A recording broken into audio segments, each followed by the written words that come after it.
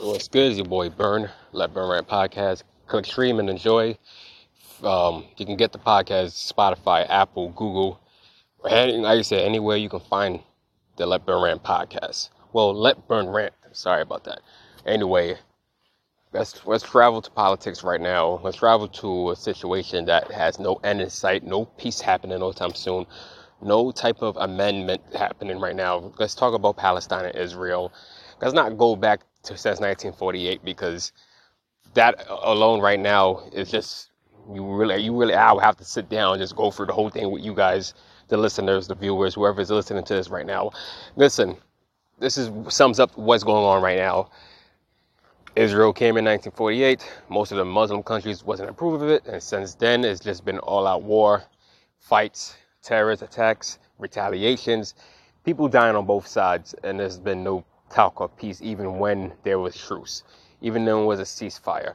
None else after that. It's just, like I said, when somebody pops off, another country retaliates, and hell breaks loose. Let me just say this right now.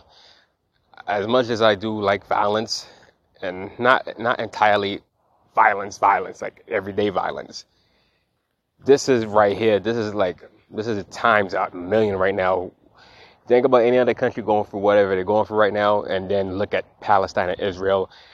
They have been at it since nearly over 70 years and counting, and it doesn't look like it's going to end anytime soon after that. What happened on about a week ago right now, I'm talking to you this on Friday the 13th. That's a true horror to even think about Friday the 13th. Really crazy, but a week ago, terrorists from the group Hamas pretty much went up into Israel, or whatever settlement that was there, and just annihilated as many people as possible. Especially, I believe Israel was going through a holiday. Yom Kippur was their holiday, I believe they were celebrating. I'm not exactly sure, so excuse me if I got that wrong. Know this. I didn't get a chance to see what type of holiday it was. They said it was a holiday for the Jews, and that's when Hamas attacked as many people as possible. It looks like this was orchestrated for a while already, which means that Israeli intelligence did not even pick this up, which means that you got to question what the hell was going on with that nation where you guys got intelligence. I'm pretty sure you would start on how to survey and deter and see how to handle situations like that, and you guys was not prepared to handle what the Hamas terrorists, well, I can't even say terrorist group because they might not look at themselves as terrorists. They might just look at themselves as a group that's against their, oppression. And because, like I said, most groups that we quote terrorists, they are made for a reason. They are made against governments that's trying to, hurt their people. So I can't really make the assumption that they are a terrorist group. I've heard them for a long time, and they've been dubbed a terrorist group by America because I live in America. So, but I don't know exactly, are they even a terrorist group or they're just a group that's against the oppression that their people is facing. And that could be the case. Maybe Hamas is against the oppression that Israel has done to their people. They have, like I said, look at the whole country of Palestine up until Israel and the whole separation and independent state, and how the Palestinians has been separated from the West Bank to the Gaza Strip. So there's a lot of things that factor in. But Hamas, from all accounts right now, they just went up in there and fucked everything up. Over 1,000 people dead right now. People has been kidnapped, including a couple Americans. They claim they will keep killing if more forces start attacking. And to an Israeli's defense, they are attacking. It's come to a point right now.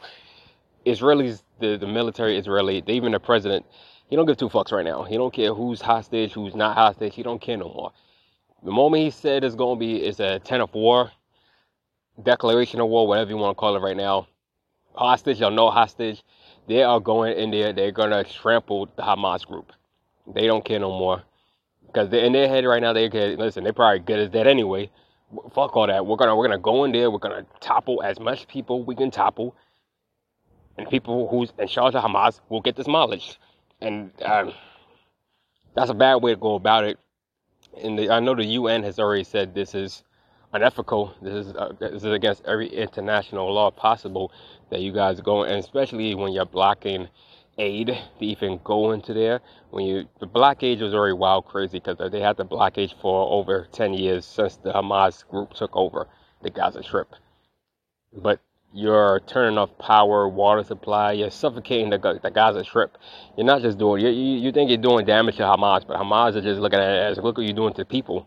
Because the people are suffering. The Palestinians that not even a part of this war, they gotta suffer. And the only thing Israel can say is, especially to over the 1.1 million, maybe more, but over the 1.1 million people, telling them, evacuate.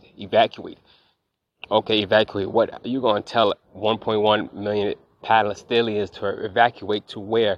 Where they going to go to, honestly? Egypt is not letting no refugees in their country. There's many countries that's not going to, well, many, not to take that back, because the Gaza Strip is right, pretty much next to Egypt. Egypt is not letting them evacuate over there. And that sucks. That's horrible.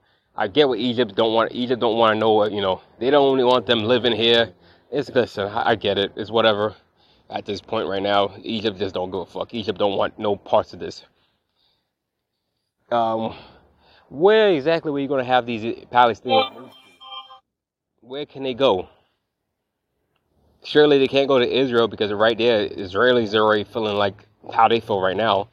They don't want to take no chances. One of them might just become a terrorist and starts bombing them next.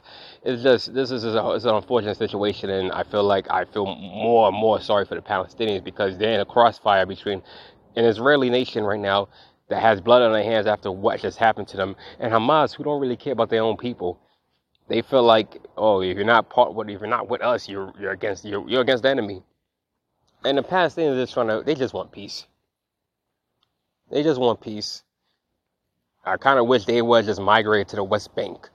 Maybe they all had a chance right now. They wouldn't be in the situation. But like I said, Israel has kind of blockaged the Gaza Strip to what it is for over 10, 15 years. So they was just these little kids being born right now. All they know is violence.